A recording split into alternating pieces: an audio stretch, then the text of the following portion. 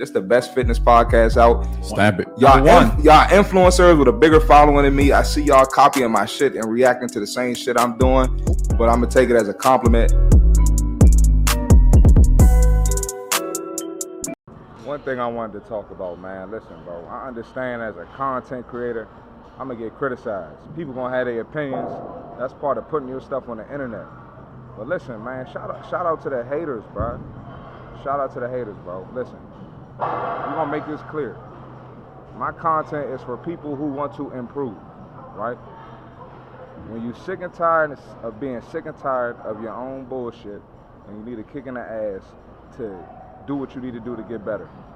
That's who my content is for. You wanna lose weight, you wanna get your business better, you wanna make more money, and you can use these lessons towards anything you want to improve on, okay?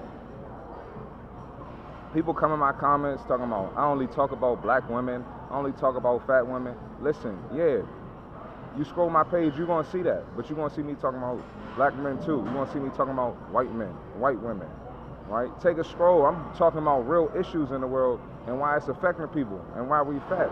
This girl came up to me talking about I was fat shaming because the Heart Attack restaurant gave the girls free food if they 350 plus pounds. And all I was pointing out was that's why they 350 pounds, because they eat food like that. Coming up in here talking about I'm fat shaming. And what's crazy to me is it be the fat girls, it be the overweight people. I don't want to be mean to them because I'm about to say something positive. But it be the overweight people in my DM telling me thank you, telling me to keep doing my content. They are more appreciative. And it's the fit people making excuses for the people who want to get better or don't get better. Don't want to get better, I'm sorry.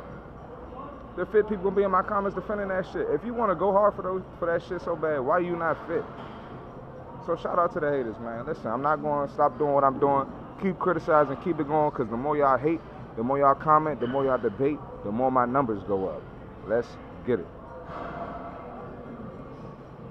Another thing I want to address, man, clients. Look, clients come to me all the time talking about they not good at this, they're not good at that. You're not good because you don't do it. You're not good at running because you never run. You're not good at leg day because you got weak ass legs. You're not good at upper body because you don't work on your upper body. It's weak. You gotta work on it to get better. You don't just come out the womb beast mode. Maybe a few people, maybe LeBron, but it ain't too many of them. You got to work. That's why you're not good at it.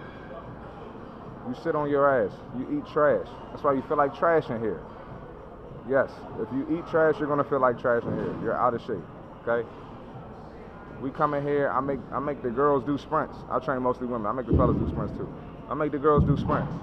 So I don't sprint, no, you're sprinting here. Sprint to a new trainer if it's a problem.